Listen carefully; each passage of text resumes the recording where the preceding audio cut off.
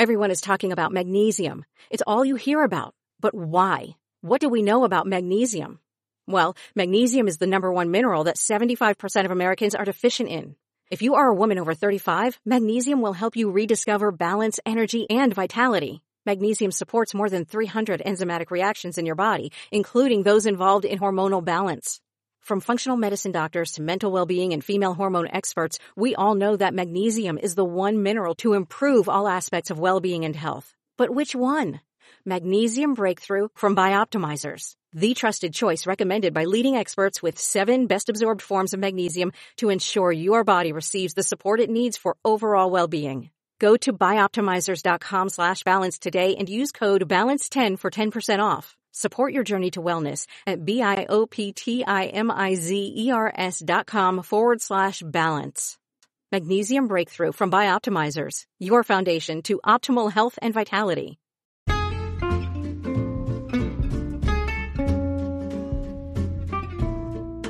Hello, and welcome to It's a Fandom Thing. I'm your host, Erin Marlowe, and each week I'm joined by a panel of guests to discuss all things fandom and pop culture, primarily from the female perspective. You'll find everything from fanfic to cosplay to Schitt's Creek to Supernatural and everything in between. So put on your favorite piece of fandom merch, set aside that fanfic that you're writing about your OTP, and sit back and enjoy this week's episode.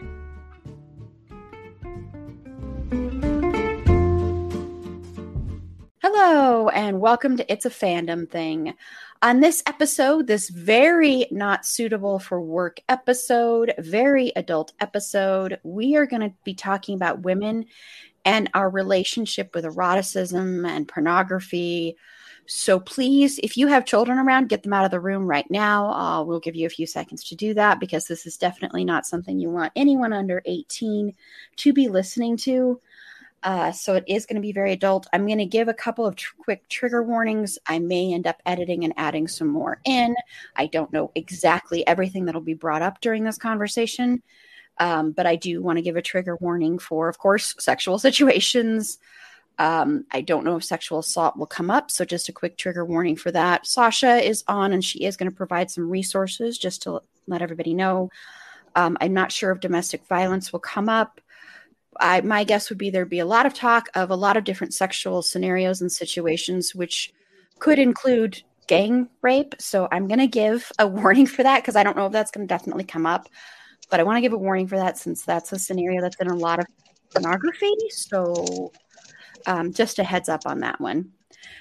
So before we get into that, just a couple of quick housekeeping notes.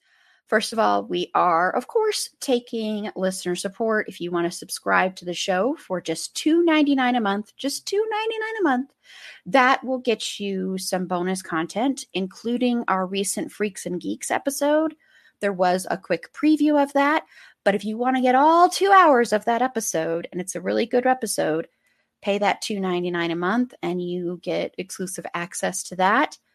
And then also, of course, after 6 months, you do get the opportunity to be on an upcoming episode. I do want to give a heads up, that our way of taking support, because I know people prefer Patreon. We might be switching over to that in the very near future.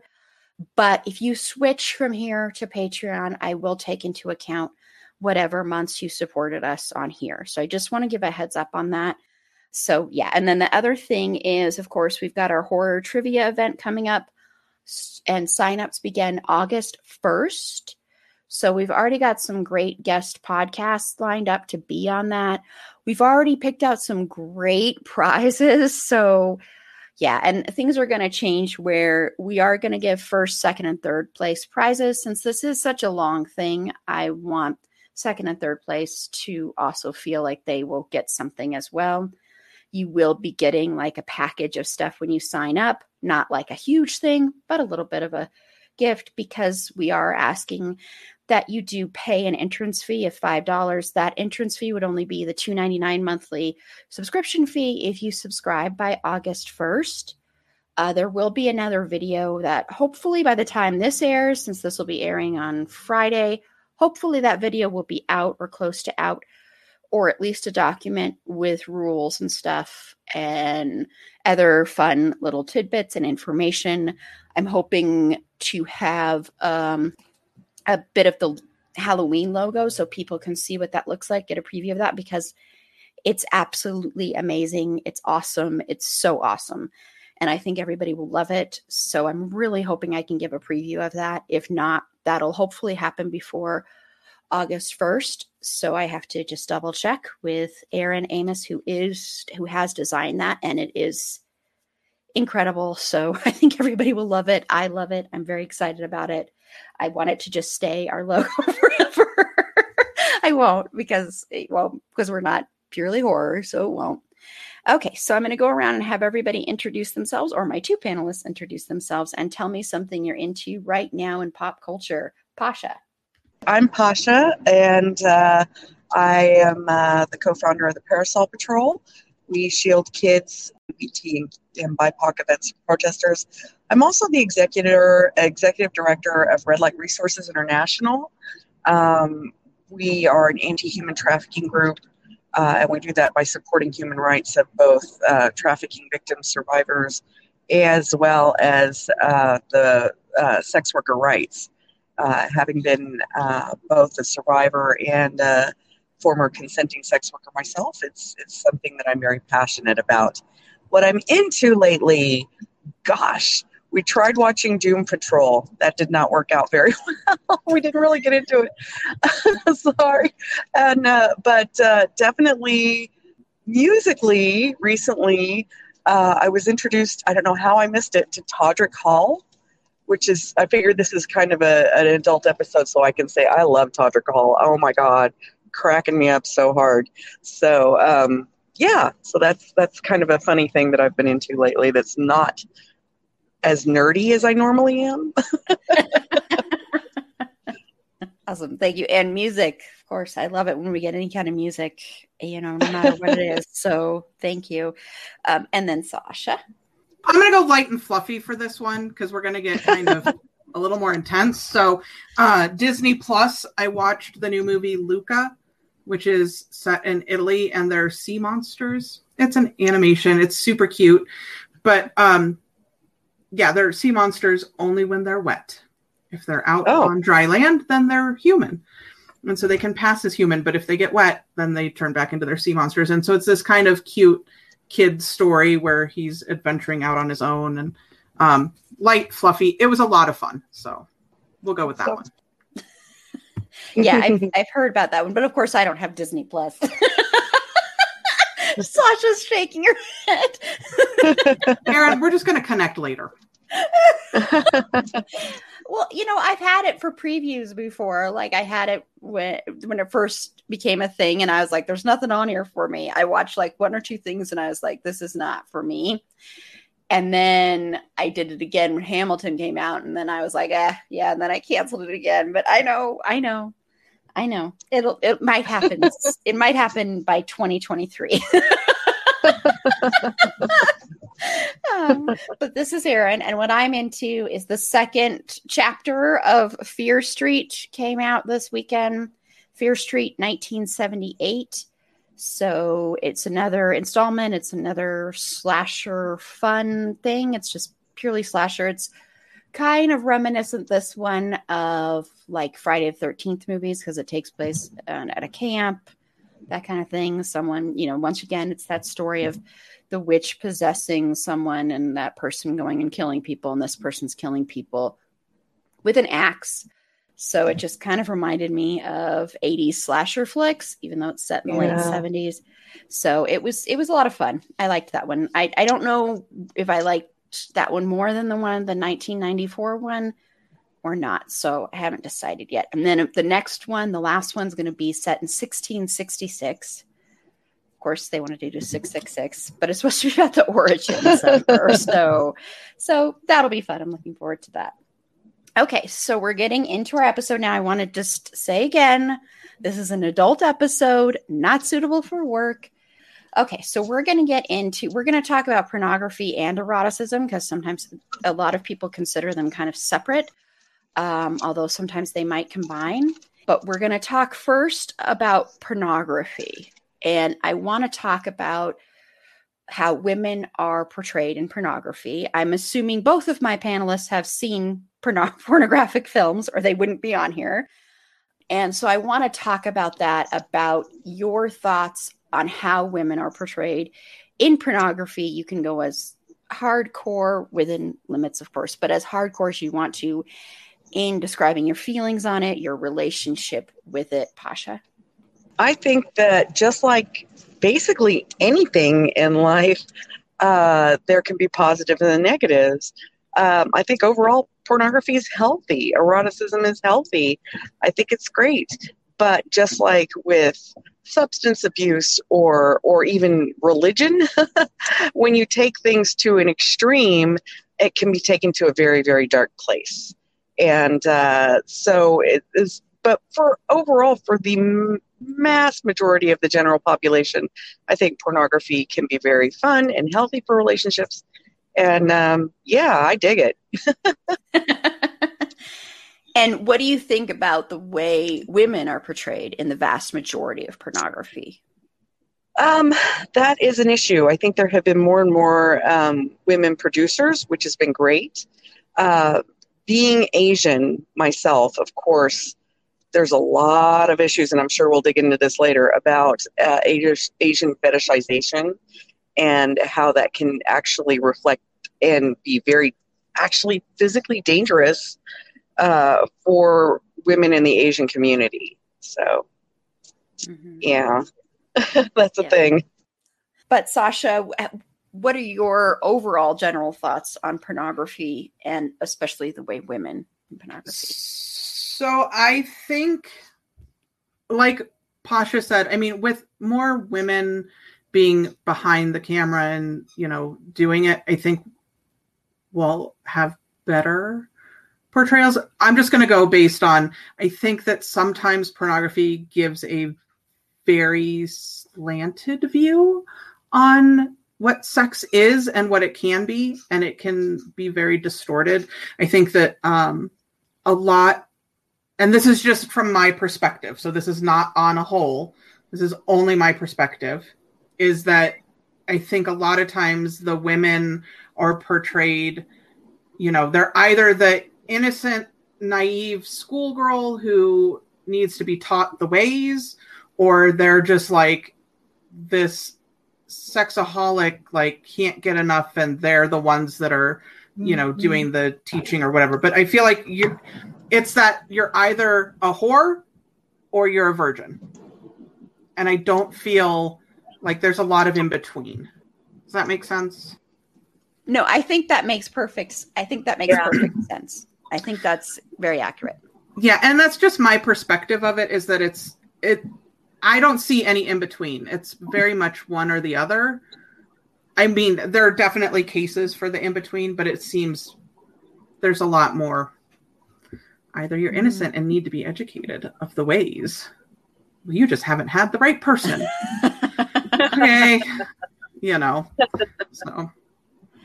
Yeah. And I think a lot of that is because I think pornography at its core, and when it was just what it was designed for, was for titillating men. It wasn't designed initially for women. It wasn't designed to titillate women or arouse women. So I think a lot of what that was since there were the majority, and for a long time, the majority of anybody involved behind the scenes, it was men, so it was like, we have to do this all to entice men, to arouse men. We're not doing this to arouse women.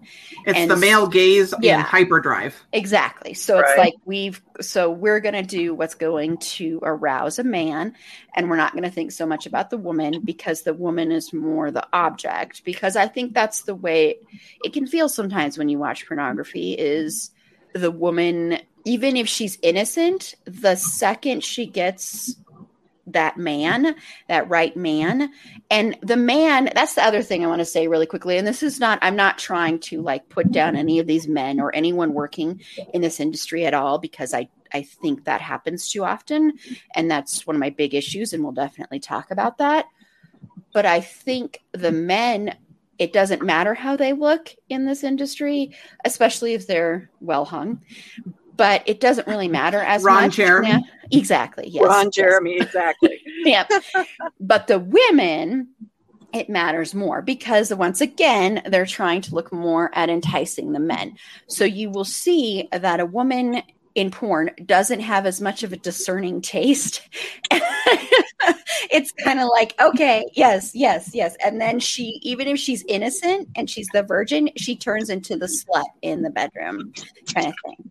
And so that's why I think it's important to have women behind the camera and have women involved and have women producing and have the woman who is also the one who is performing, the performer, also have some say in it. Because I know that for a lot of women, there's been a lot of women in that industry who have been abused in that industry, who have been taken advantage of, who, of course, there's the big famous Tracy Lords case. So there is a lot of that there. So I think the more you have the more you have women involved in it, the more protection you will get for other women, I think. And where they're not just treated as holes, for lack of a better way to describe it, because that is kind of, even the way women sex on sex with women, like women sex scenes, women only sex scenes, is very much from the male gaze. That's not necessarily like, this is the way women really have sex with each other. It's more like, this is what men fantasize women have sex with each other like. So, and I'm not saying, like, I've watched a lot of male directed pornography. So I'm not saying that some of it can't be titillating for women. It's just, I think eroticism and erotic movies and then pornography that's directed by women and written by women is a lot more enticing than the stuff written and directed by men. Personally, that's my personal feeling on it. But I know on our interview that dropped on Wednesday in our live stream, we briefly talked about that, like Jenna Jameson, who I'm sure everybody knows who Jenna Jameson is, and how she was trying to get into that, into producing and to helping more behind the scenes. And I know a lot of those high up stars are trying to do that. So yeah, I will be honest, I have not watched a porno in a long time. So I don't know how different it is now, but I've watched some erotic films, but to me, that's can be a little bit different.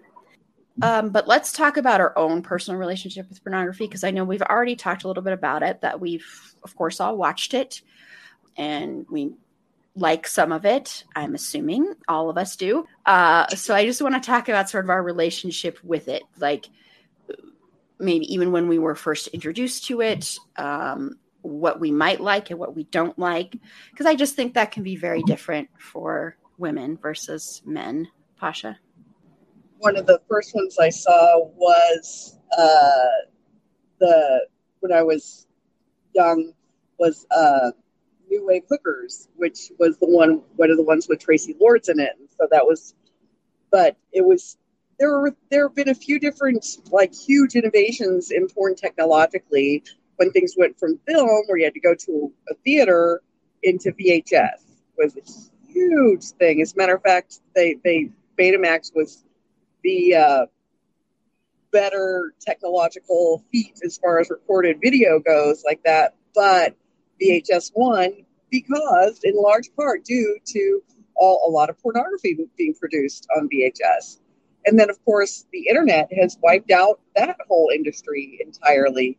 When you go to sites like Pornhub or RedTube or something like that, of course, it's free and it's a lot easier and cheaper than buying VHSs. But yeah, my first experience was when I was just a teenager watching that specific porn.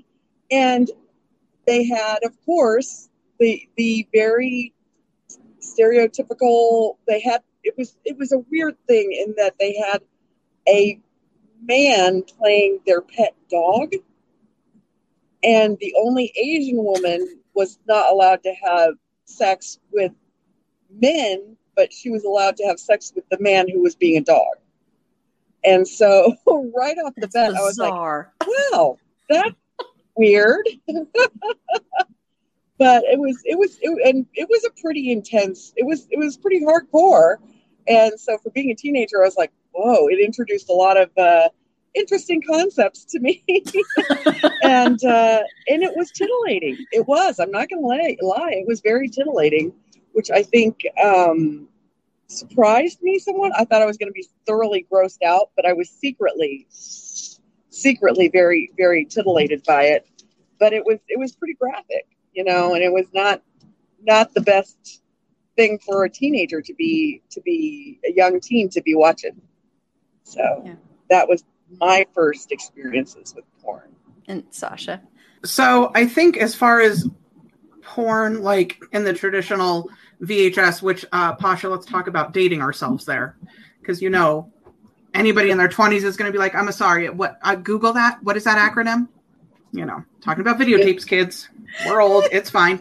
But I think as far as actual porn video, I was probably 18, and there was a group of guys that lived next door, and on loop, they were playing the lesbian dating game. It didn't matter when you walked into their apartment, that was on the TV in the background. It was just like background noise, the lesbian dating game. All the time, 24/7, didn't matter. That's what they had playing. But I want to see, are we strictly talking film or book as well? We can go into book, or you can even go, because I'm going to even talk about like Penthouse and stuff like that. So you can even do that. Yeah. So I remember probably early high school. I don't think it was middle school. I think it was high school. A friend was reading like some romance novel and had found a very spicy scene and was sharing it like we were on the bus. And she's like, you have to read this. And I very clearly remember that the sex scene, this is going to get a little weird, so apologies, listeners. The sex scene was a guy using a Snickers bar to penetrate the woman and then eating the Snickers bar. And I thought, when I was as a kid, all I thought was, I don't know that I want chocolate in there. Like, that just seems not very hygienic. But that one thing stuck with me as like my first encounter with anything was a book. So, yeah, not good. Again, like Pasha, not a great image to have in a young brain. That would cause probably serious infection, depending on if anything got trapped in there. Sorry, I'm just a Snickers. Like, I don't know. Are you? And of course, it's like a trashy romance novel, so there's no like, and we took a shower afterwards. I don't know. Well, I'm very concerned. They say Snickers really satisfies. Right? I think that slogan came after the book, so maybe they had read the book. Took it from. That's right. That's exactly nailed it. Now we know how that came about. That's incredible. Well, my first thing was we were like really young, like I'm talking elementary, junior high thing. We had a kid in the neighborhood, and he was kind of weird. We always kind of thought, I wonder if he turned into a serial killer. I will be honest about that, because he did some weird stuff. But he had a collection of Penthouse magazines. And I think he had Playboy too, but Penthouse was his big thing. And then a couple of others. And I will never forget, there was some magazine, and it was a woman and like some, and I guess it must have been a dildo, but I didn't know, because I was a young kid. I didn't know at that time. But it was some like glass thing that this woman was penetrating herself with. And I just remember looking at that and being so uncomfortable with it, actually. It wasn't enticing at all to me. It was very weird, and it was very uncomfortable I'm a kid, and frankly, I don't think little kids should be looking at this kind of stuff. I want to say that up front. This was not something that was okay. But that was my first introduction. And then later on, when we got cable, it would be like, when we were in high school, it'd be like, and I'm sure there are other people in my generation that know this, where you would have like the wavy lines, but you would try to still watch the porn there. And you'd be like, oh, we're just watching this to be funny. And then of course there was Skinamax, which, everybody knows Skinamax. Mm-hmm. And so there were those as well. And you would get together with your friends. See, this is the thing, is people think that guys are the only ones who experiment with this. This was a bunch of us girls, and we would just watch these and be like, hee, oh. And I don't think any of us ever told each other if we thought it was arousing in any way or at all. That was stuff we kept inside, or at least I kept inside. I've never talked to them and said, hey, did you find that arousing? But it was a lot of that. And then right out of high school, I was living in Boulder with my first roommate, and we had a friend that he had tons of porn on VHS once again. And he's like, here, I'm gifting these 3 pornos to you. He just gave us these 3 pornos. One was just entirely blowjobs. So that one was not a favorite because it's like, okay, this didn't really arouse much. And then there was another one that was like a military one. So it was all these women in the military. And that one had a lot of different kind of sex scenes. And then I can't remember what the third one was, but we had those for a long time. And I think one of my roommates ended up taking them with her, or we threw them out. I can't remember.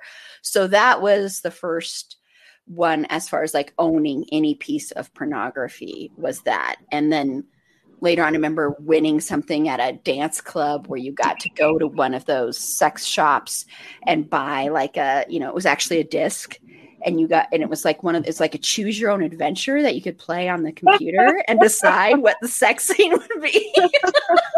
That was kind of amazing. Cool. That was pretty amazing. That's great.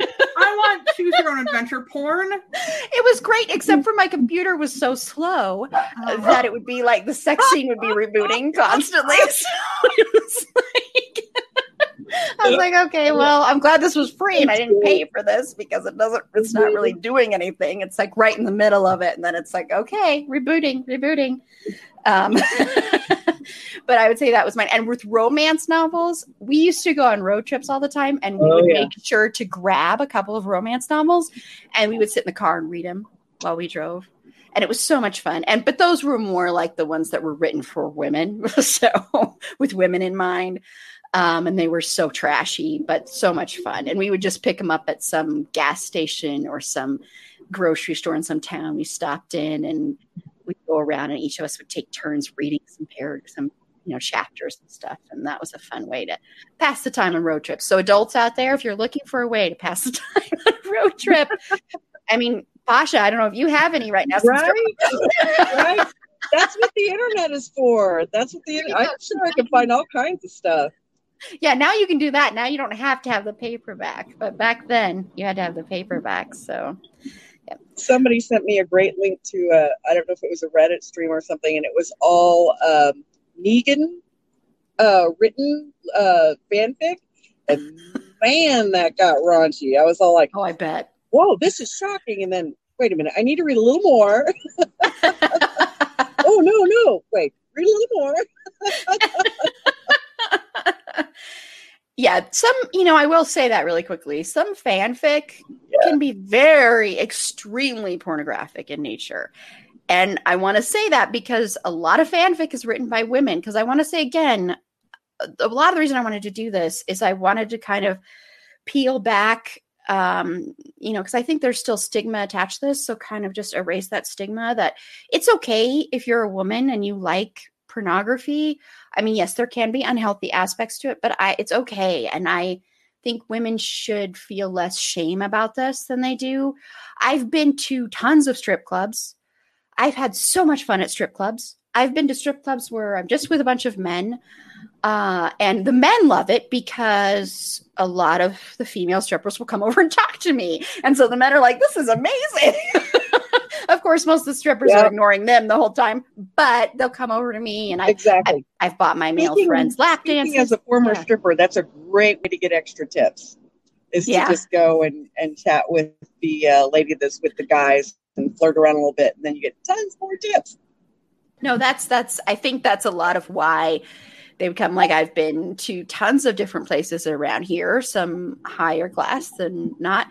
I have yet to go to a male strip club, though, I will say, where men are dancing and stripping. And I've wanted to do that, but I have yet to do that. Has anyone else been to, Sasha or Pasha? I haven't been to a male strip club, but I ended up at, bachelorette parties that had male strippers, but not an actual club. So I'll go with you. We need to wait for like the Thunder Down Under to come or something. Yeah, something like that. Yeah, like that, we can get some Magic Mike up in here. I'm in. Let's do it. Yes, we should definitely. And Pasha, if you want to come, Sasha and I are making plans to go to a male strip club together, or to go see the Thunder from Down Under if they come here, or something like that. So just that would be fine. I mean, having been a stripper myself, a lot of the magic is gone. I'm sure. Yeah. But no, it's great fun to go and flirt and have fun, and I think it's great fun. I mean, and like I said, it's I've never been to a male strip club, so that sounds like fun to me. None of us have, so we have to go together and do that for sure. Yes. Yeah. Okay. I will say, keep in mind though that almost all the male strippers like in real life are gay. I don't care, which is fine. Totally fine. It's better that way. Yeah, exactly. Right? I mean, who cares? I have friends that have celebrity crushes, and they get all excited when they, and I'm all like, what? Like they meet you in real life, they're going to be like so amazed by you that, yeah. I mean, like I love Matt Bomer, and he's gay, but I love watching him in Magic Mike. So hey, I'm perfectly fine with that. And I want to say about Magic Mike, I remember going to see the first one in the theater, and it was an event. Women like dressed up and acted like they were going out clubbing. And it was incredible. And there was one guy in the theater. One guy came in the theater with another woman. And I remember all the women started cheering. So have I told you my Magic Mike 2 story? No. Okay. So I was with two girlfriends, and we were going up to Red Rocks. We were going to go see, maybe The Princess Bride. It was one of the Film on the Rocks. I can't remember which one it was. And we drove up thinking we could just buy tickets there. Mm-hmm. They were sold out, so we couldn't do it. So we're like, oh, man, what are we going to do? We could go out to dinner, and we're like, well, Magic Mike XXL is playing, so let's go. And it had been out for a while. So it wasn't like it was going to be a packed theater. We were the only 3 people in the theater for the second showing. And we were like laughing. We were dying. We were cheering and clapping and laughing because it was just the 3 of us. So it wasn't, and it was just on a whim. It was the most fun. My cheeks and stomach hurt the next day from laughing so hard, but it was just fun, So yes, we need to. It's just entertainment, right? Yeah. And it doesn't matter if they're straight, if they're gay. I'm not planning on sleeping with any of these people ever. They're just pretty to look at. It's like I can go look at a shiny car and not have to buy it. Exactly. I mean, men do this all the time. Yeah. So you can go window shopping. Yeah, I mean it's a lot of fun. I know a lot of people were disappointed in the first one because they're like, this has too much story in it and there's not enough about stripping. And the second one, that's why I think the second one, they just made it like much more about that. And of course, everybody knows Channing Tatum used to do that. So that helped a lot, I think, with how good that fun and entertaining those dance scenes were. I mean, some of those dance scenes are incredible. And I think the second one is better because it's just all out. It's just goes for it. And it's just so much fun. And it's funny. Yeah. And it's ridiculous. And how sad are you that any convenience store you've been in, there has not been an epic dance scene in that convenience store? Like, let's be real. I know. It's heartbreaking. I agree. I think every convenience store should come with a stripping dance scene. Would make it so much more fun. I totally agree. That would be a blast. And then really quickly, before we move on to feminism and how it relates to this, because I think that's very important to talk about, I want to know, there was the movie Showgirls, of course, and Striptease that came out at the same time. And I want to know, do you like either of those movies, Pasha? And then I'll ask you, Sasha. Not really, just mostly because of the acting. Wow. More than anything else, it was pretty atrocious. Yeah, I mean, it was pretty stereotyped and not great, but mostly because of the acting more than anything else. And it was very unrealistic for the actual industry. And that's what I had a little more issue with. If you're going to make a movie about the industry, then try to at least be partially accurate. Yeah. Do you think, really quickly before I get to you, Sasha, do you think there are any movies that do portray that industry accurately? I can't think of any real like mainstream movies. I can think of some art house flicks, and of course I don't remember the titles, but there have been a few art house flicks. That there was one we went to see at the Aztec Theater that was, I was like, whoa, this is actually what we do. This is actually what happens. And that was a really great one. And it was about a woman who was a sex worker, and she was a lesbian, and having to go to work, and then having to do, I know we're allowed to get graphic on the show, having to do a threesome with another woman and a client, and the other woman was straight. And she's like, oh, come on. I mean, this is all acting. I mean, do you think I would actually enjoy being with another woman? And of course, in real life, she was a lesbian. And it was actually kind of, it was, they were bored a lot of the time sitting around work. And I'm like, that sounds about right. Yeah. Okay, Sasha, so did you see Showgirls and Striptease? And then you can also talk about Hustlers if you've seen that. So I did see them. I think I saw them once, and they weren't memorable enough for me to tell you anything. So clearly not impressed, because I don't have anything for either one of them at all. I'm trying to think. It's really bad. Yeah, I don't think neither one of them left an impression on me. And I don't know that I saw Hustlers. You should. It's good. It's actually who's in really that good. one? Jennifer Lopez is the most famous one in it, and it's about these strippers who they end up it's based on a real story, and they would take money from all these men, would give them all this money, and they just started kind of. Yeah, I don't think I saw that one. It's good. It's good. Jennifer Lopez is actually really good in that movie. So yeah, and I think that one's important as far as that goes, because that is directed by a woman. So the way it's shot is really nice. It's not shot like to titillate a man. I don't think, at least. I think it's sexy. I think it starts out very sexy. There are some very sexy scenes in it, but it's not all about that kind of thing. So yeah. And Showgirls is a cult classic now. Showgirls has a cult following. I think it's a cult classic. Like, it has a following. Oh yeah. So for real? Oh yeah. Mm-hmm. Do I need to watch this again? Am I being too critical? I think you should. It's not a good movie. It's not by any means a good movie, but a lot of cult movies, not necessarily great movies. I mean, I think it became that because it was a box office failure. It was a flop. This was supposed to launch Elizabeth. What was her last name? The woman from Saved by the Bell. So it was supposed to launch her more adult career and doing more adult themed films, not adult like pornography, but more like getting into that world.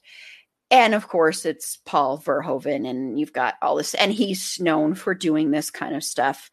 And of course you've got, it's famous for the sex scene with her and Kyle MacLachlan's character in the swimming pool, and she's like flopping around like a fish. And it's known for that scene. There's a lot of other really iffy stuff in there. Clearly, I need to go back. Gina Gershon, I think, I love her in this movie, honestly. She's like the bad girl. Yeah. So that was, so it has a cult following now. And some people will defend it and say it's actually and I think it's a fun movie. I remember it was so exciting to see it because it was NC-17. And so it was exciting at that age because I was like, oh, I can go see this. And I remember seeing it with my friend, and there weren't very many people in the theater. And there was one guy by himself in a trench coat, swear to God. And we were like, okay, this is very disturbing. We don't want to sit here. This movie's going. But I haven't watched it in years, but I think it's kind of fun. It's not, I'm sure it's not accurate, but it's just. Right, exactly. The funniest scene I think from that for me personally was when she was dancing for Kyle MacLachlan for the first time, and he finishes. Oh yeah, dancing, and I'm like, that doesn't happen. Maybe. Oh, yeah, I forgot about that. Yeah, but not really. Yeah, I forgot about that. Yeah, there's a lot of those kind of classic scenes. Yeah, there are. In that movie. And a lot of questionable other things in that movie, of course. But yeah, it has become that. Striptease, I kind of forget about, except for that it was Demi Moore and it was like her big thing. And it was really kind of a comedy and everything like that. And Showgirls, I think, was trying to be serious when really it should have gone in more for the camp. And I think that's why people like it now, because they recognize the campiness of it. So yeah. And that was when Kyle MacLachlan was like, he was like the big thing. He was the big it guy back then. Yeah. Okay. So I want to get into feminism. Erin, before you move on, real quick, Showgirls looks like it might be on Hulu and maybe Prime. Okay. So I'll look and see if it's on Prime because I don't have Hulu. So. Okay. Well, then you should definitely watch it again. I've been tempted to watch it again just to see what I think of it since I haven't seen it in years and see what the campiness, since it is a cult classic now, consider that. So yeah, it does have that following. Okay. Well, I want to talk about feminism and how feminism treats sex workers, because I think this is important because, I think this is a big issue within feminism because a lot of feminists do not support sex workers, frankly. And a lot of feminism does not, they don't think that there's any feminism to this. They don't think it's feminist to do this. They look down on sex workers while at the same time saying they're trying to not do that, but it's not true. So I want to talk about that. Pasha, what are your views on the way feminism treats sex workers? Oh, Lord. A lot of first wave feminists absolutely do not support sex work and sex workers. They think the entire system about sex work and pornography is a male-dominated, misogynistic system and so on and so forth, and is just designed to use women. And then a lot of women, especially third-wave feminists, say, no, it's my body, my choice. If it's my body, my choice about other choices I make, then it's my body, my choice about how I make a living. And what people don't understand is that it's just a job. And I say that at the end of a lot of my speaking engagements, it's just a job. It's not a statement on feminism or not. It's just that in today's climate, in a situation where women are paid less than men, and men also are sex workers, that's a thing. Because I think that, right now with wage disparity and other socioeconomic issues going on, a lot of people feel I have no choice but to turn to sex work to pay their bills and to pay the rent and to manage their finances. And if that's what they choose to do, you shouldn't look down on them. If they are doing survival sex work, maybe make better choices, vote for better people in systems that will allow us to make those larger socioeconomic changes. But in the meantime, I know plenty of sex workers that choose to be sex workers because they want to be sex workers. Given other choices, they would still be a sex worker. And that's fine. That's entirely up to them. It doesn't mean that they have mental health issues. It doesn't mean that they have daddy issues. It means that that's what they're choosing to do for work as a vocation. People I know get very frustrated with me because I'm not a huge fan of our vice president. But she co-wrote and promoted Sesta FOSTA. And Sesta FOSTA was intended to be an anti-trafficking law to help shield and protect sex trafficking victims, especially children. What it has turned into, unfortunately, is a situation where it's taken away the means by which sex workers can have control over their own vocation. So they can't book any longer on Facebook or not even Facebook, but like Craigslist or anything like that. They can't book their gigs anymore and have control over what clients they see, how long they see them, how much money they make. And because all of that is illegal, many of them have had to turn back to the street and go back to the pimps and go back to the dangerous situations.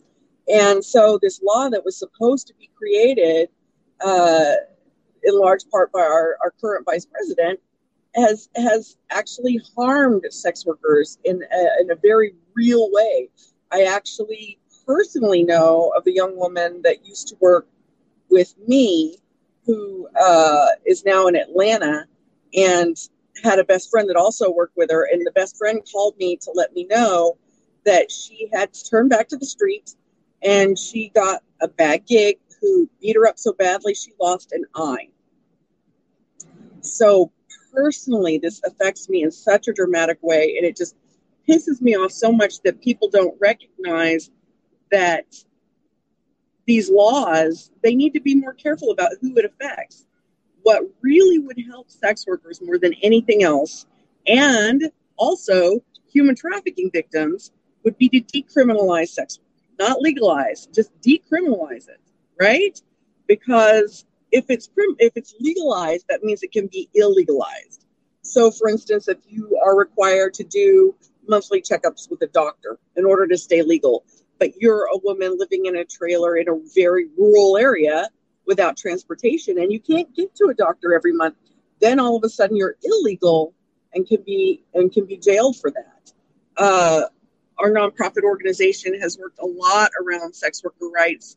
A couple of years ago, 3 years ago, we passed a law in Colorado that made it illegal for law enforcement to have sex with people within their custody or people they're investigating to be in their custody. Because unfortunately, there was a police department that was having sex with sex workers, then arresting them, taking all their money and everything. And legally at that time, they could have used that experience as testimony against the sex worker in court. So there are so many issues around sex worker rights. Oh my gosh, I could do a whole show just on that alone.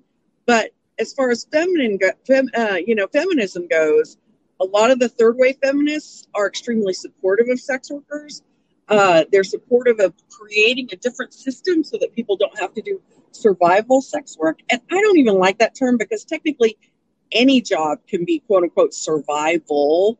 So you could be a survival attorney, or because that's your job, or a survival cashier, or a survival podcaster, and that's your vocation. You do it in part anyway to survive, as do sex workers. But the flip side of that coin is a lot of people do turn to sex work because it is the only way to get by, especially with child sex workers. It's not what people think. There aren't windowless vans driving around, suburbs trying to steal little white babies. It's mostly teenagers and young people that have run away and meet up with their peers or get taken in by an unscrupulous trafficker and seduced into it. And then they turn to survival sex work to have a roof over their heads, because working at McDonald's is not going to meet their needs. Even trans sex workers, a lot of them have great jobs, but their insurance will not cover their meds. And so on the weekends, they go work a night or two at the truck stop in order to make enough money for their meds. And it shouldn't have to be that way.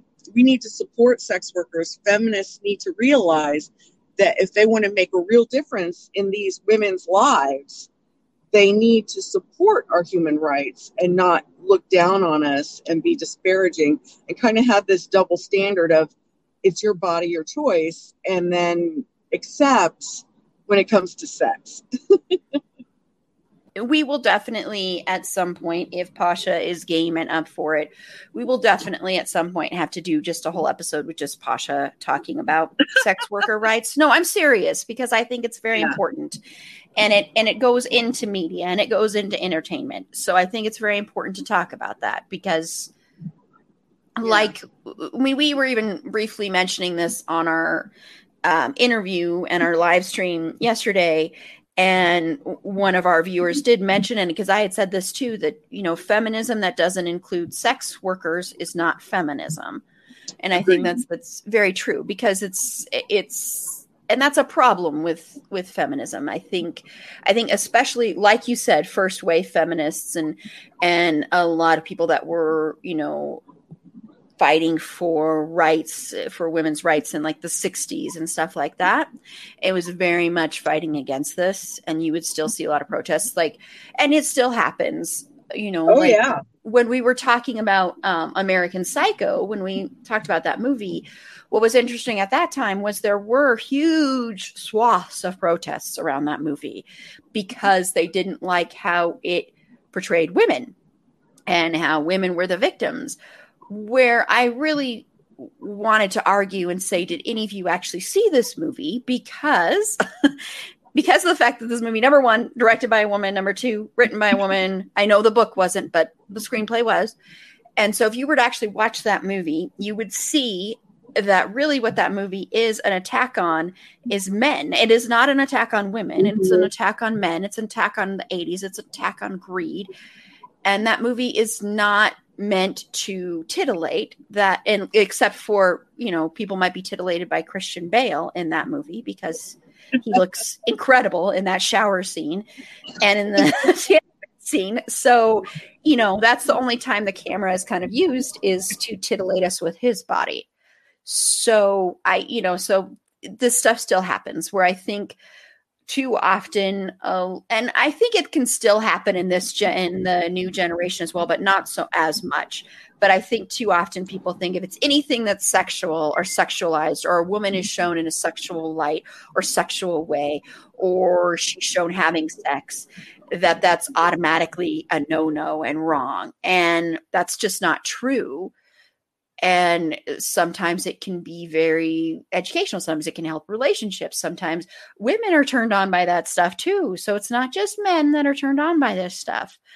And also, of course, trans women have to be included in feminism. And a lot of times trans women are not included in feminism. There is, of course, all those horrible people that really are against trans women and trans rights. And, of course, J.K. Rowling, of course, is one of the biggest ones out there. So I just thought it was very important to talk about that. And Sasha, I'm sorry. Do you have anything you want to add to that? I'm sorry. I didn't mean to No, you're totally fine. I actually want to ask Pasha, just because you have so much experience in the sex worker world. I've seen I recently joined TikTok, mostly because there's a lot of random stuff on there, but somehow I ended up on some side. Well, I'm really on the lesbian side of TikTok, which is amazing because they're all fantastic and hysterical content creators. But I keep getting these people who are promoting sniffer and other things where basically you wear underwear or socks or stockings and send them out and they consider it sex work. Absolutely. So does that fall under sex work? Yeah. And then there's another thing where people are sending pictures of their feet to people. And so I'm just wondering what, does it all, if it's going to somebody who's going to use it for sexual gratification purposes, is it automatically sex work? Because I think that's confusing for a lot of people where they think sex work and they think, it's a hooker, they're doing the deed and that's what makes sex work. Like some people don't consider strippers sex workers because they're not actually having you have to have sex to be a sex worker. And I just want to get clarification because I think anything that goes out could be deemed sex work. And I think if the average suburban housewife knew that she could walk around all day in her underwear and mail them to somebody for $45, she'd be like, right? I could get a little extra income on the side because I could wear a pair of underwear. I could wear stockings and that I can ship out 2 items every day, So it's just interesting to me what people deem. And I do agree, with the pearl clutching. Oh my God. It's your body. You do what you want, sweetheart. I'm more power to you. And apparently, there's a lot of things out there where people are making bank and they're wearing underwear.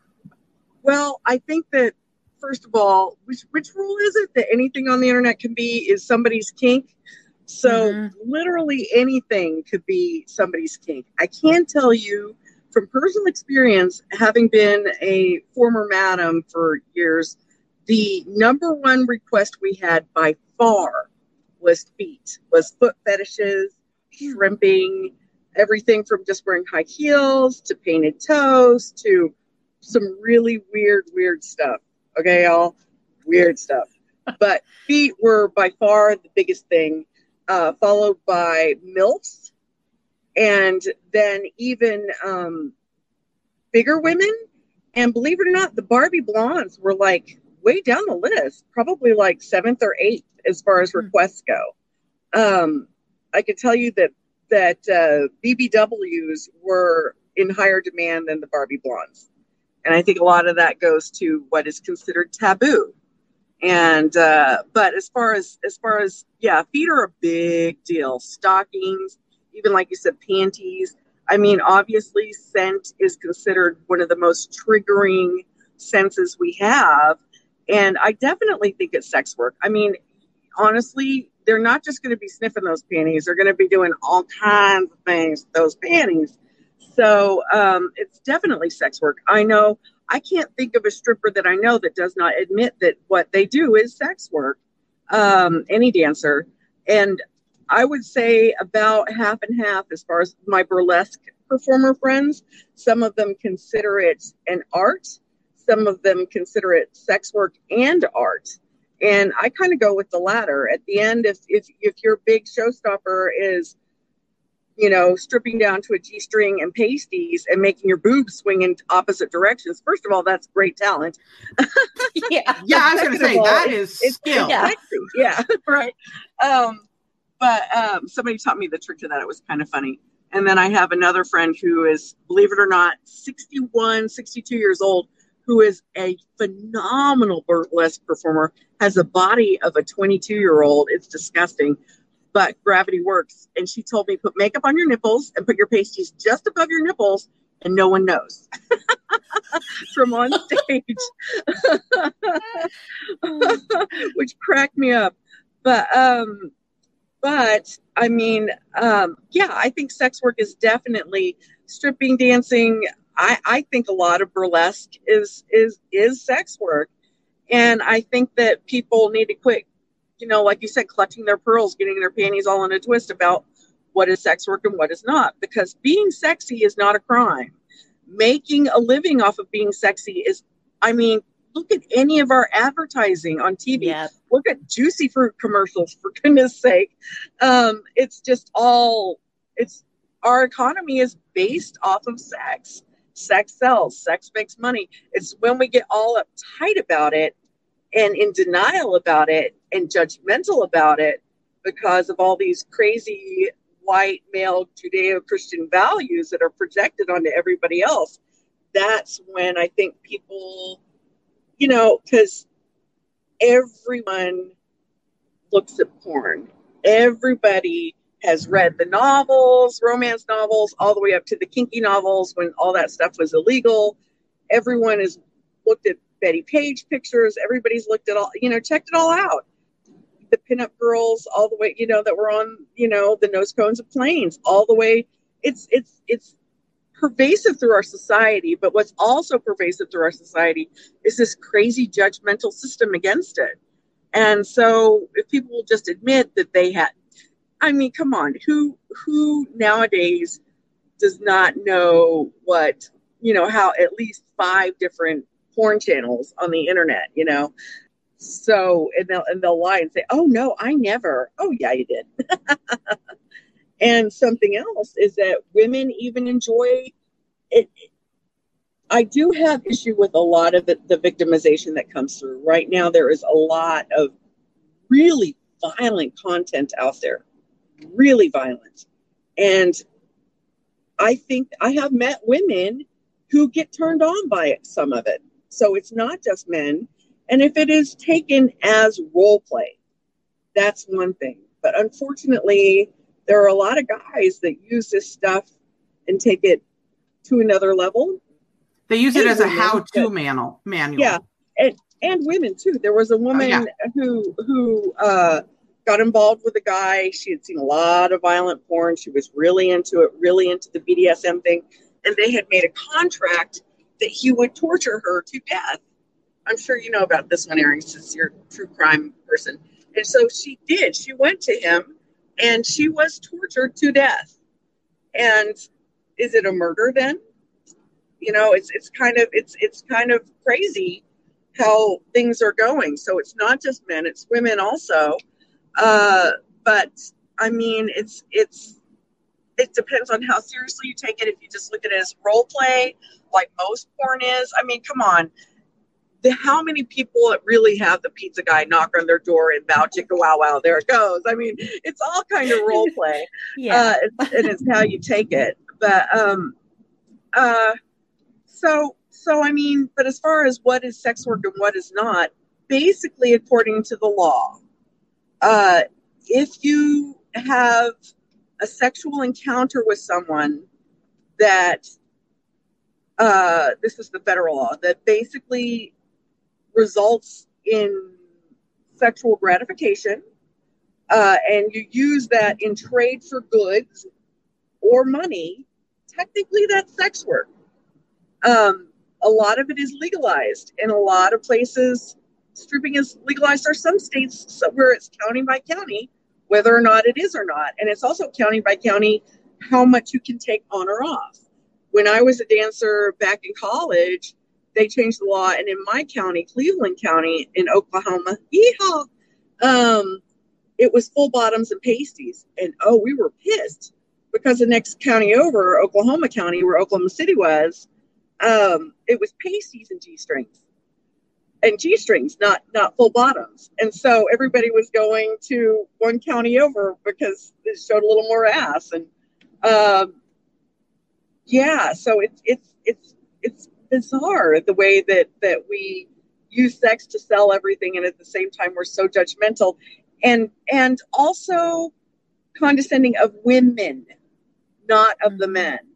Not so much of the clients and the customers. Yeah. Seems like perfectly okay for men to go to a strip bar, but the women are sluts, And I think a lot of women in pornography, how they're portrayed, and eroticism, and in general in entertainment, they're either sluts or saints. Mm-hmm. They kind of fall within those one of two categories in the end. And unless you're the hooker with a heart, which really irritates me, because that in itself is a trope that can be very hurtful. But yeah, so that basically answers that question. I think that racism is as big of an issue, if not bigger, in pornography than feminism, for sure. I mean, as far as real world fetishization, even when I was a little girl, the fetishizing was already there for Asians. And so, and for Black women, for any person of color, it's a completely different kind of situation, I think, for different ethnicities and races versus as far as the production of pornography goes, than feminism. Mm-hmm. I'm done. No, that was awesome. Thank you so much, Pasha. Seriously, thank you so much. And I do want to do an episode in the future. It probably won't be this year, but maybe next year we can do like an interview or sit down and talk about sex worker rights and talk about this in even greater detail. And just because I think it's very important, and I think it's very important to talk about it and to talk about all aspects of it, because it's a part of life, and it's just there, and it's, we, like you said, Pasha, it's been there since the dawn of time. So it's not going anywhere, and it can be healthy as long as it's consensual. I do think, and we'll get into it in a minute here, I do think there can be those aspects like you touched on a little bit, Pasha, where there can be unhealthy sides to it for sure. And there can be people. Yes, you can go ahead, Pasha. I was just going to say, Sasha, feet are where it's at. I have a friend who has her pinky toe and ring finger toe, I guess, fused, and she makes so much money just taking pictures of her weird little feet. And wow. And she's a teacher, and it's just kind of funny because she makes more money taking a couple pictures a week of her feet than she does teaching. So feet are a thing. Feet are a thing. Yeah. That doesn't surprise me. I mean, and I think I was watching some documentary the other day about OnlyFans, and that's a big thing now. And a lot of people are making money that way. And that became a huge during the lockdowns, during quarantine, OnlyFans, because people were making bank during that time, I guess. And I know there were some in there that there were some people they were talking to that were talking about that, the feet thing and stuff. And I know there were some people that were very upset because, God, what is her name? Bella, what's her last name? The actress, and she became part of OnlyFans, and a lot of people were upset about that. Yeah, I mean, it is something I think that a lot of people that you may not suspect, or your own preconceived notions of what a sex worker looks like or who gets into sex work, that a lot of that can be shattered, I think, by the reality. So yeah. If I did not have very recognizable, distinct feet due to tattoo, I would totally sell pictures of my feet. I'd be in, but I have very distinct, recognizable. Yeah. Somebody I know would end up with it, and I would just be mortified. Do it. See, don't be mortified. Just be like, you're just jealous that you're not making the money. I'm telling you. Girl, do it. Your feet become your biggest asset. I mean, and then there are other people that are like, I can't, like, someone was recently started watching, Queer as Folk, which is, of course, my favorite show. And they were like, why do they keep showing feet so much in this show? It's bothering me. But this person was bothered by it. So. Well, and that's the problem is I'm not a fan of feet. Like, I know people love feet and stuff, but I was always the person, like, if I got into a hot tub or swimming pool or I was next to people, you cannot touch my feet. Feet can't touch. Wet feet can't touch. Like, don't go anywhere near my feet. If you have a thing for toes, I am not your girl. Like, stay away from feet. It's not okay. So it would be really funny if I sold pictures of my feet because I'm so anti-foot. It would just be hysterical. It could fund my travel. There you go. See, you can fund your summer travel. I need to consider this. Thanks, Pasha. Thanks. Well, the more distinct your feet are, the more, That's true. You could be a big star. And because it's so taboo, even if people recognize your feet, they're not going to say anything because then you can just say, oh, really? Huh? Where did you find pictures of my feet? Huh? Very so, good. Mm-hmm. But yeah, I mean, you don't have to have pretty feet. You don't have to have, I mean, shrimping is a really big deal, and shrimping can be really gross. I had a client once that was into shrimping. It was really, really, really yuck. But above and beyond that, I mean, what is considered pornography? Tarantino has a huge foot fetish. Feet are in almost all his movies. Foot this, foot that. And even in, what's the vampire one, Erin? From Dusk Till Dawn. From Dusk Till Dawn. Mm-hmm. And then you have Salma Hayek there pouring tequila down her leg, and he drinks it off her toes. How is that not pornography? I mean, that there were people who got off of that immediately in the theater, okay? And so I don't see how that's any different than, to me, that's sexier and more pornographic. Even though I don't have a foot fetish, I think the whole scene is sexier and more pornographic than, or erotic, I should say, than a lot of the other things I've seen. So, it's all perspective, right? Yeah. Yeah. And I mean, I was just rewatching From Dusk Till Dawn the other day because I needed a George Clooney fix.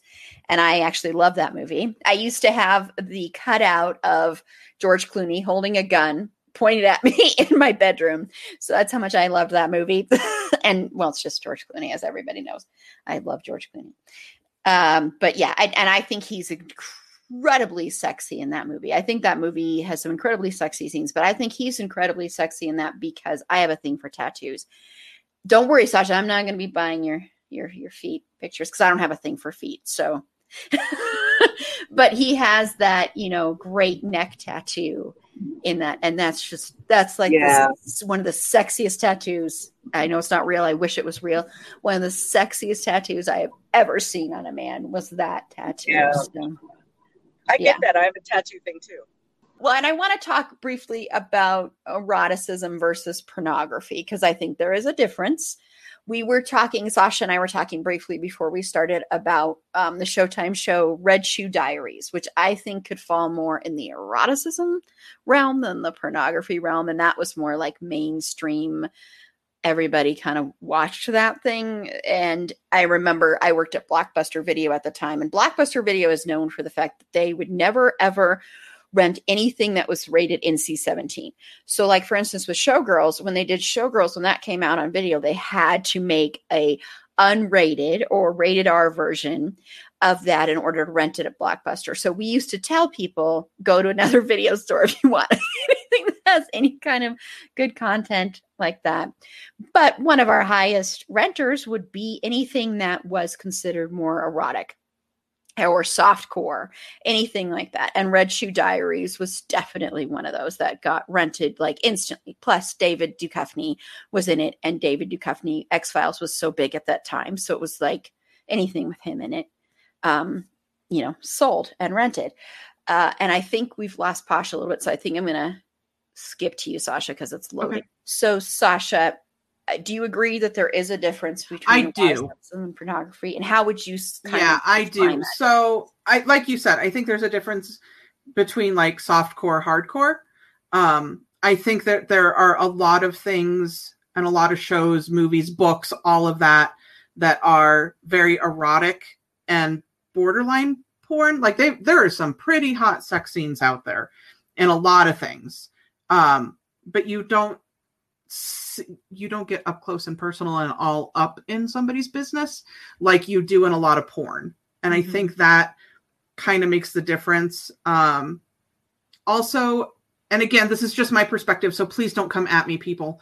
But I think that a lot of the softer, more erotic, where it leaves a little bit more, is nice. And it might just be because I'm a woman, so I'm way more in my head. I also prefer, I like to read books. So a lot of the books I read, like the typical werewolf porn, vampire porn, fairy porn, all the smut, or like we were talking fan fiction. I like my pornography, air quotes, erotic reading, smut, whatever you want to call it. I like it in text form. So I prefer reading it. Don't get me wrong. I will watch movies that have great sex scenes. I would watch a porn. It's fine. But I prefer my content more that way because I like to picture it in my head. Because I have certain images in my head for things. That's why, like, when you read a book and then you see the movie and you're like, but that's not how they look. You're ruining my image. So that's just kind of my thing. But I do think that there's a definite difference between something that's just purely erotic and sensual and sexy, and then porn. And it is that softcore, hardcore kind of dichotomy. Yeah, I totally agree. Pasha, do you have any thoughts on that with eroticism versus pornography? Well, I think both are groovy. To me, pornography is more like, I hate to be, I'm going to be crass about it, and it's just about getting to that angle fairly quickly. Whereas eroticism is more like a slow burn. And so to me, erotic literature is great. I love it.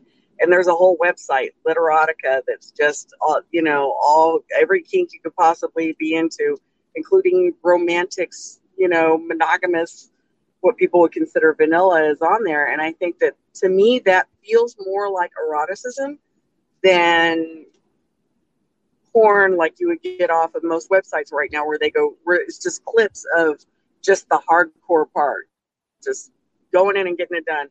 And to me, that's the difference. It's more of the goal of, do you want to be titillated over time versus just, the quick David Bowie wham bam thank you ma'am.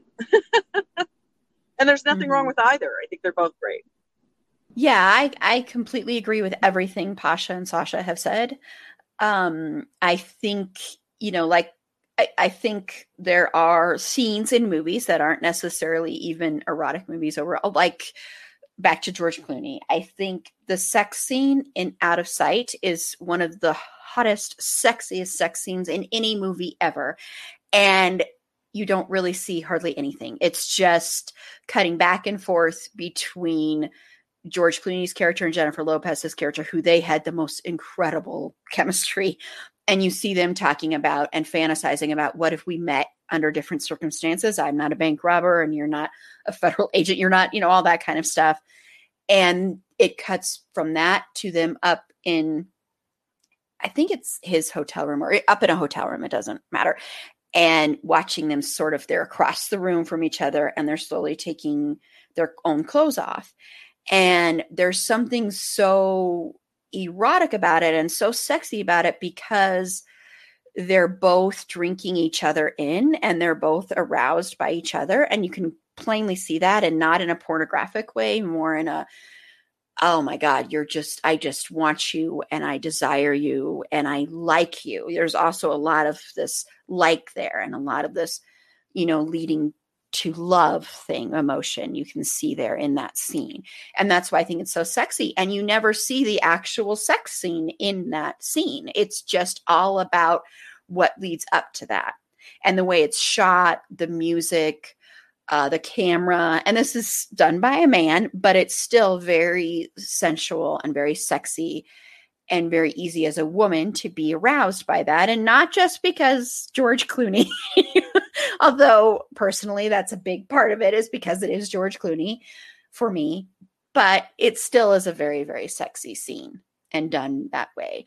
And I think, for instance, the show Queer as Folk, which I mention here all the time, that to me is a very, very sexually arousing show. I love that show for many, many reasons. But I will say, as a woman, being able to watch a show where the camera treats the man and men in this show, I mean, yes, there is a lesbian couple. I don't think they're handled very well. That's the big criticism I have of my show. My favorite show is they don't handle that very well. But with the men in this show, you are looking at men the way women have been looked at for centuries. And it's pretty incredible. I mean, I've mentioned it before, but one of the first scenes you see in the show is you see the character of Brian Kinney, or Brian Sex on Legs Kinney is what I like to call him. And he is, I think, probably I think Gale Harold is one of the most attractive men I have ever seen in my life. Just absolutely, just hands down. And there is a scene where he's standing there and he's pretty much naked and he's got this bottle of water and he dumps it on his head. And you see the slow, like he shakes his head. It's, it's slow motion. This is something you would only normally see a woman do. And it's meant to arouse. It's meant to titillate you. And I think the reason so many women love this show is because of the fact that you get to sit there and be titillated as a woman. And yes, I think a lot of the people that created this show, a lot of people were like, okay, we're just going to have a lot of gay men that are going to watch this show. When it turned out that it was a lot more straight women that ended up watching this show because of that very fact. I think that was a big part of it. And that to me is erotic. That's some eroticism there. There was a lot of storyline and everything like that. And I think that also can be a difference sometimes, is that with eroticism, you get more storyline there sometimes, and you'll get more romance, seduction. It's not just wham, bam, thank you, ma'am. It's a lot more detailed than that. You might have a lot. I mean, and porn has long sex scenes. I'm not saying porn doesn't have long sex scenes, because they do. But you'll get a lot more foreplay and a lot more of that stuff. And definitely reading, I think the reason erotic stories are so nice, like you said, Sasha, I echo that, because you can picture it in your head. And so whatever picture you want to have in your head, if you want this person to look this certain way, then they'll look that way.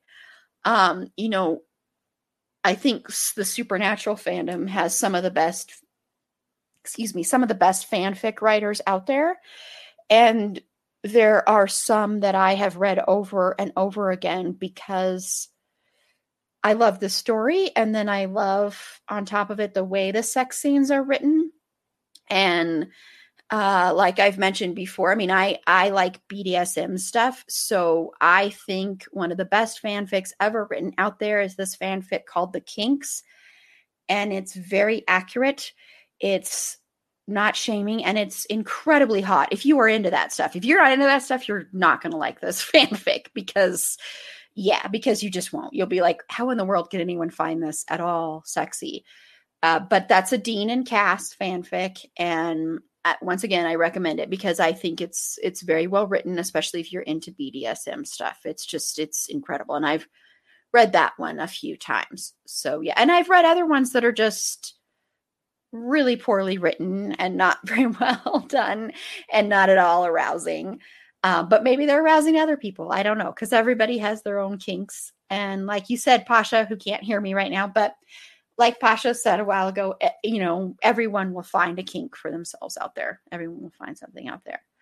Well, I want to end, it's not necessarily the most positive note to end this on, but I want to just talk about, just briefly, we've sort of mentioned it a little bit, but, I think porn and eroticism and consuming it can be healthy, but there can be unhealthy sides to it, of course. Like we mentioned in the beginning, very briefly with as far as like the biggest famous one, of course, is Tracy Lords, who was underage when she did a lot of the films she first initially did.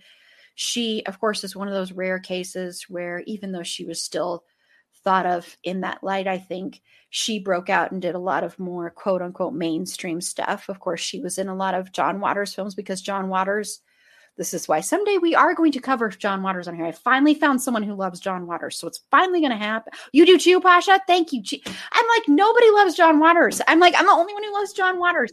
Love John Waters. Yes. And John Waters embraces like the weird people and the freakiest people.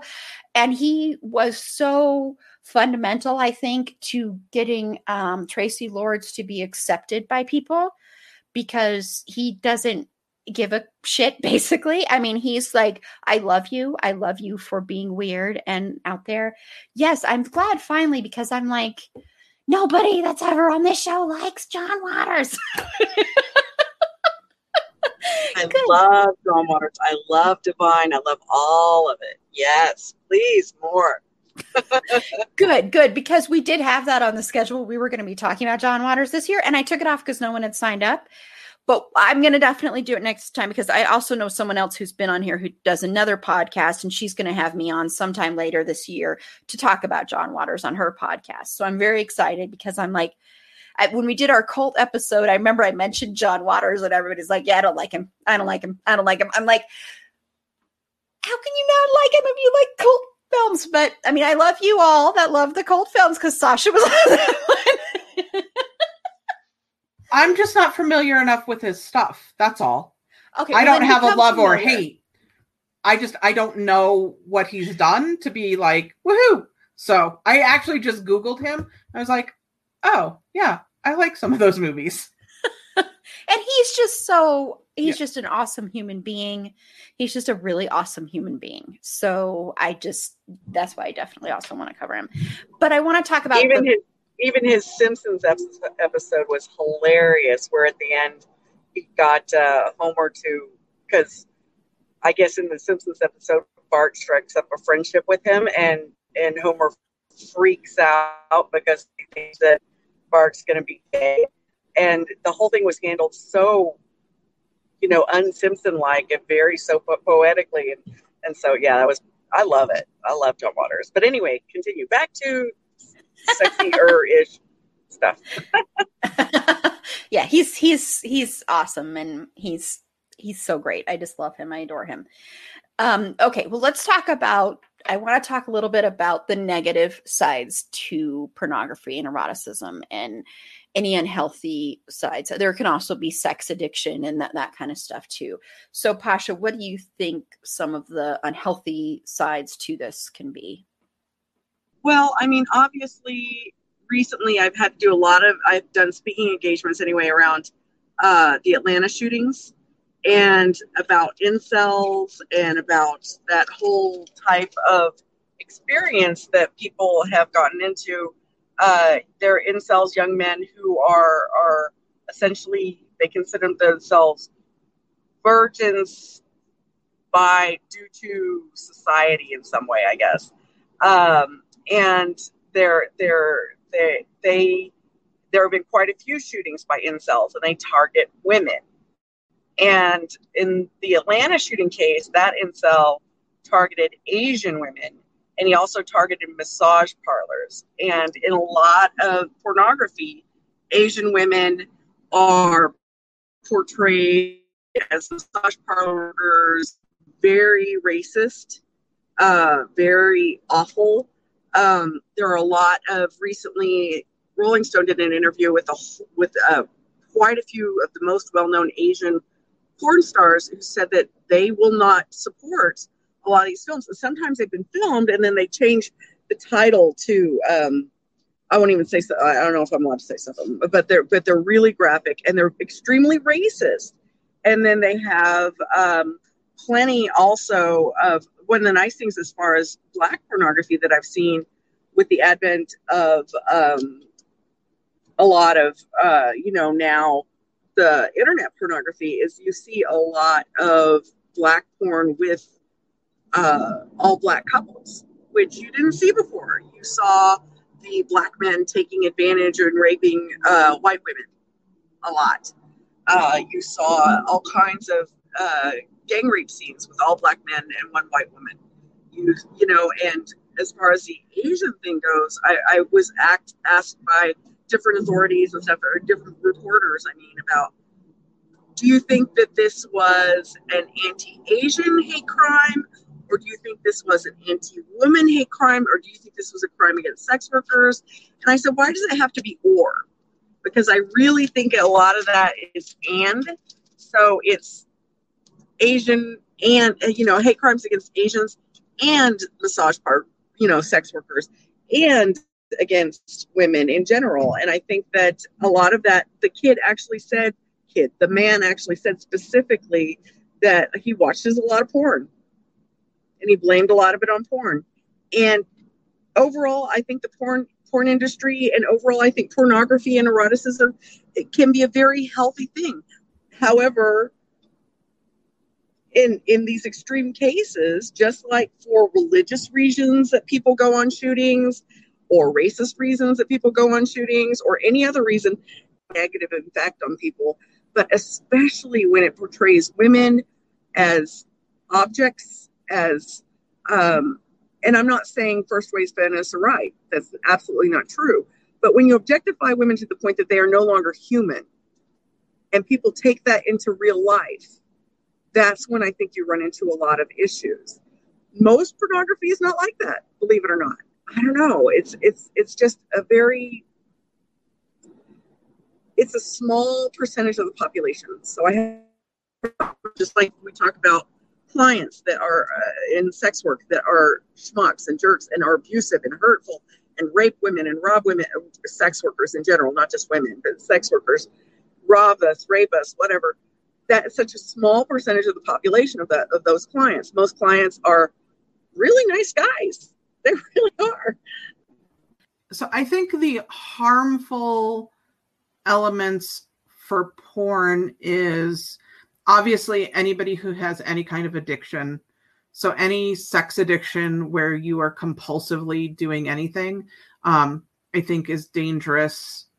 So once you cross that line and are like, you can't stop viewing it and you're losing a job for it, you're losing relationships over it, that's when porn becomes unhealthy. I think that sometimes it gives an unrealistic view of what sex is going to be like, especially for, teens that are watching it or have access to it and go, oh, so this is how this works. There have been ones where I watched and went, my body is not going to move into that position. I don't care what you think. It's just not going to, I don't bend like that. I have too many bones in my body or something, right? I can't bend that way. I think that there's some unrealistic views of what may or may not happen during sex from porn. But I agree with Pasha. I mean, overall, I think most of it is healthy as long as you're using it in a healthy manner, and it's not, if you're doing it for just for fun and for entertainment, I think it's fine. If you want to watch it with your partner or however you're doing it is fine. It's when you become obsessive and the addiction where it's impacting your life that it becomes problematic. And then like Pasha brought up the case of the woman that wanted to be tortured to death, made me think of that movie with Nicolas Cage. Is it Nicolas Cage? 8 millimeter? 8 millimeter. Mm-hmm. Right. And it's that kind of thing where they're like snuff films is what he was tracking. I think it turned out, spoiler alert for the movie from the 90s that nobody saw, that the woman that was dying in the movies wasn't. They were making it look like she was, but they kept reusing her in other things. But I think when you start getting into those extremes, obviously we've crossed a line and we're not okay. But yeah. I mean, overall, I agree with Pasha. Overall, like 90% of it, 95% is you're not hurting anybody. It's fine. And people are using it. I don't want to say in an appropriate manner, but in a non-harmful, non-detrimental. What's the best way to say it? I think that is a healthy way, just a healthy adult way to use it, where it's not harming anybody else. Right. And as long as everybody in the media you are consuming are consenting adults too. Correct. That's the other thing. So. Yeah. What is it? We talked about it in the BDSM, safe, sane, consensual. Mm-hmm. Exactly. As long as everybody's of age and consenting. Mm-hmm. Yeah. And Pasha, since you did get cut off, was there, because I know you were talking about something, I think you were at a protest or something and someone said something to you. So I want to make sure you got that in there too. Oh, no, I just wanted to say that these stereotypes that are in porn pervade through our entire society into things that are not even porn related. And recently at a party, I was asked if my vulva was only half slanted because I'm half Korean. And I was just like, and he was totally serious. And I was like, what? And so those types of things just kind of run through everything. And the whole, not just pornography, but in movies in general, the Asian prostitute. I mean, I've had to deal with those types of stereotypes since I was like a little kid, about how exotic, I keep getting called exotic, how exotic I am. And I can tell you, back when I was a sex worker, if I put in my ad that I was Asian, I easily had twice as many calls. And I easily had twice as many calls where they would request to be a top. And when you're working, you don't ever do that. And if you're not working, that's a whole different thing. But yeah, I mean, it's a very thing that we're submissive, that we're victims, and women in general get portrayed that way a lot of the time in pornography, but especially Asian women. Just kind of echoing a lot of what both Pasha and Sasha said. And I think when it can also, I think the danger always with pornography, and this has been touched on a little bit, is also the way that men view women after watching a lot of pornography. Because I think that does happen sometimes where men can just have a different view on women. So I think that can happen a lot where a man's view on a woman can change a little bit. And I think, of course, there is the sex addiction side to it. And I think there are men that do become addicted. And I'm sure there are women too, not just men, there are women too. And there can be the point where, it also might turn into a problem where they're spending too much money, where, it becomes a financial problem as well. It becomes a problem with their marriage, with their other relationships, where it can dominate things. I think with the advent of the internet and with porn on the internet, I think the way it became more readily available also caused some issues. But I think that can become a problem too, where it becomes something where you are ignoring the rest of your life and just becoming consumed with this. And I think that happened a lot, even in the early days with AOL. Like AOL became something where a lot of people would be getting off with each other and doing a lot of virtual sex and stuff like that. And, you would, when you went on AOL, that would be the majority of the invitations you would get. They would all start age, sex, location. And then they would instantly be ramping up to that. So I think that became a thing that sort of took over a lot of people's lives. So I think that can be the negative side of it. Of course, also the way a lot of women are portrayed in pornography can be very detrimental to women in general, too. I think if you see yourself portrayed in a certain light, or if you see that this is all you're worth or good for. And I think women can also have a tainted view on what sex is if they just watch this. So not just men. I think it also affects women as well in that sense.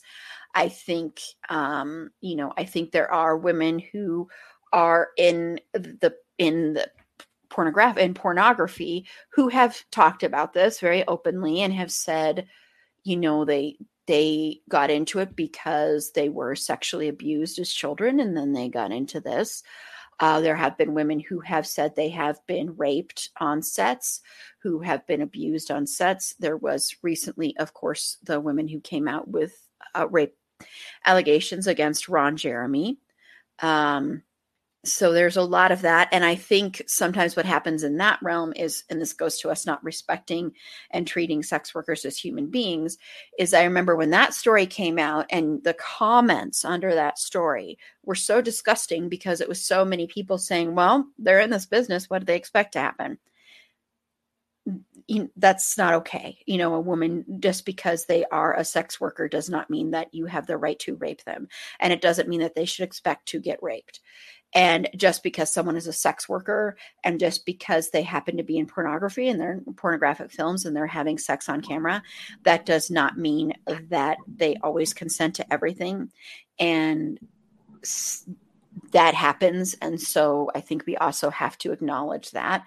And if we're going to believe women, then we have to believe all women. So just, I want to put that out there. So I think those are the dangers. But I want to go ahead and wrap up. I think this has been a really good conversation. I really appreciate Pasha and Sasha being so open and honest. I really appreciate it. Like I said, once again, we are definitely going to do something with Pasha at some point if she feels comfortable with it, talking about sex worker rights and stuff in the future. That probably will be next year, but I think that would be a really good conversation to have. Because I think as women, we need to talk about this stuff more and also get rid of a lot of the stigma around it. And I do want to say, once again, if you are a woman and as long as it's consenting and consenting adults and you're watching something with two consenting adults, there is nothing wrong with watching pornography. There's nothing wrong with watching eroticism. There's nothing wrong with reading it. There's nothing wrong with writing it, as long as it's consenting adults. I think that also goes into some of the reading stuff, which we could get into that in some other time. But I do want to say that. So please don't feel like you're weird or ashamed of yourself if you do like pornography as a woman, because I think that's perfectly healthy and fine. So that was a big reason I also wanted to do that. So just going to say that again to everybody. Okay, so let's close out and everybody can say where they can be found. Pasha. Yeah, like I said, I'm Pasha, and you can, if you have questions about my work with Red Light Resources International, you can email me at pripley, RIPLEY, at rlri.org. And if you have questions about Parasol Patrol or whatever, it's Pasha at parasolpatrol.org. And of course, I'm old, so I'm not great at the Twitter and the Insta, but I Facebook, especially on Parasol Patrol page, quite a bit. And I do tons of speaking engagements, and I do them by Zoom, and I guest lecture at universities, and I speak to hoteliers conventions, for instance, on how to spot trafficking victims and whether, they look like and what to do. Maybe don't call 911. Matter of fact, never call 911. Instead, connect with a victim advocate in your area. And so if anybody wants to talk to me about a speaking engagement, give me an email and we'll get to work, because I think that supporting sex worker rights and is would be an amazing thing, and acceptance of sex workers and of sex work as a vocation, and decriminalization is one of the major goals of my life. Awesome. Thank you so much, Pasha. Seriously, thank you so much. Yes. And Sasha, if you have any resources you want to give out. I'm so glad that Pasha was on here and was able to give out the human trafficking and the sex work stuff, because I'm like, I don't have a lot of resources for that. So thank you for doing that. I will throw out the National Sexual Assault Hotline, which is 1-800-656-HOPE, HOPE. And then the RAINN, RAINN.org is the Rape and Incest National Network. I just messed up on the two ends, but I think that's, anyways, they boatload of resources on that website. And they can link you anywhere. So anybody, just because we did talk about pornography and the fact that there's some non-consensual stuff that can happen and all of the rape and all of that stuff that can happen. So I want to throw those out there. On a other note, you can find me on Instagram at Vegan Geek Chick. If you like dumb dogs, the link to my dumb dog is on there. Just dumb. And apparently I'm going to investigate OnlyFans for feet. See if I can sell my feet. Kidding, half kidding. Yes. Don't kidding. Do it. That's awesome. Thank you. So, and all of those resources that both Pasha and Sasha gave out will be in the show notes. So just so you know, so if you're like struggling to write that down or you're trying to listen back, don't worry, they are in the show notes. So definitely look there. And this is Erin. You can follow me on Twitter at @AprilBeauty. The E and the A and the B are capitalized. Be sure to like the show on Facebook at facebook.com/itsafandom_thing_pod. On Twitter at FandomThingPod. No, it's in that one. On Instagram at itsafandom_thing_pod. If you have any feedback, show notes, anything like that, feel free to reach out to us at itsafandom_thing_pod@gmail.com. And on tomorrow's live stream, we are, since this is dropping on Friday, we are going to be talking about books. So we've never talked about books on this show before. So we're going to be talking about book adaptations and versus the source material. And then we're also going to be mentioning some book adaptations that we think are better than the source material. Like, for example, I think the movie A River Runs Through It is 100,000 times better than the book it's based on, because the book or short story is extremely boring. So I will say that. That's one example. I think also Brokeback Mountain is the same way. But there are a bunch of those. So we're going to be talking about that. We're combining it into one episode. We were going to be doing two separate episodes, but both of the topics kind of fit together. So we're going to probably just be doing one episode next week. And a heads up that in a couple of weeks, we aren't going to have any episodes for the last week in July. So just a heads up on that. No episodes dropping then, but we'll be right back to it. It's the first time since I realized this. It's the first time since I launched this podcast that there's going to be a week without episodes.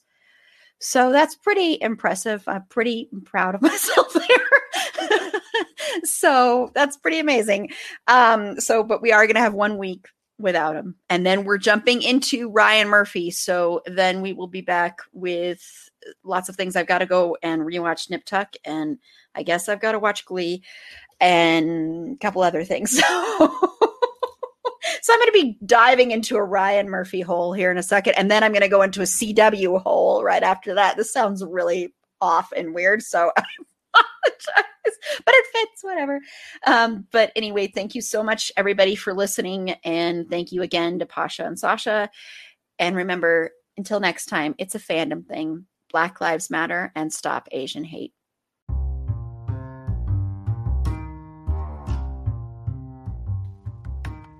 Thank you again for listening to It's a Fandom Thing. Be sure to rate and review us on Apple Podcasts and follow us on all your favorite podcast platforms.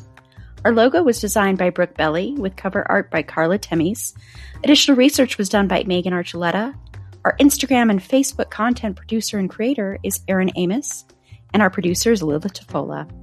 I'm your host, Erin Marlowe, and remember, keep that fandom spirit alive.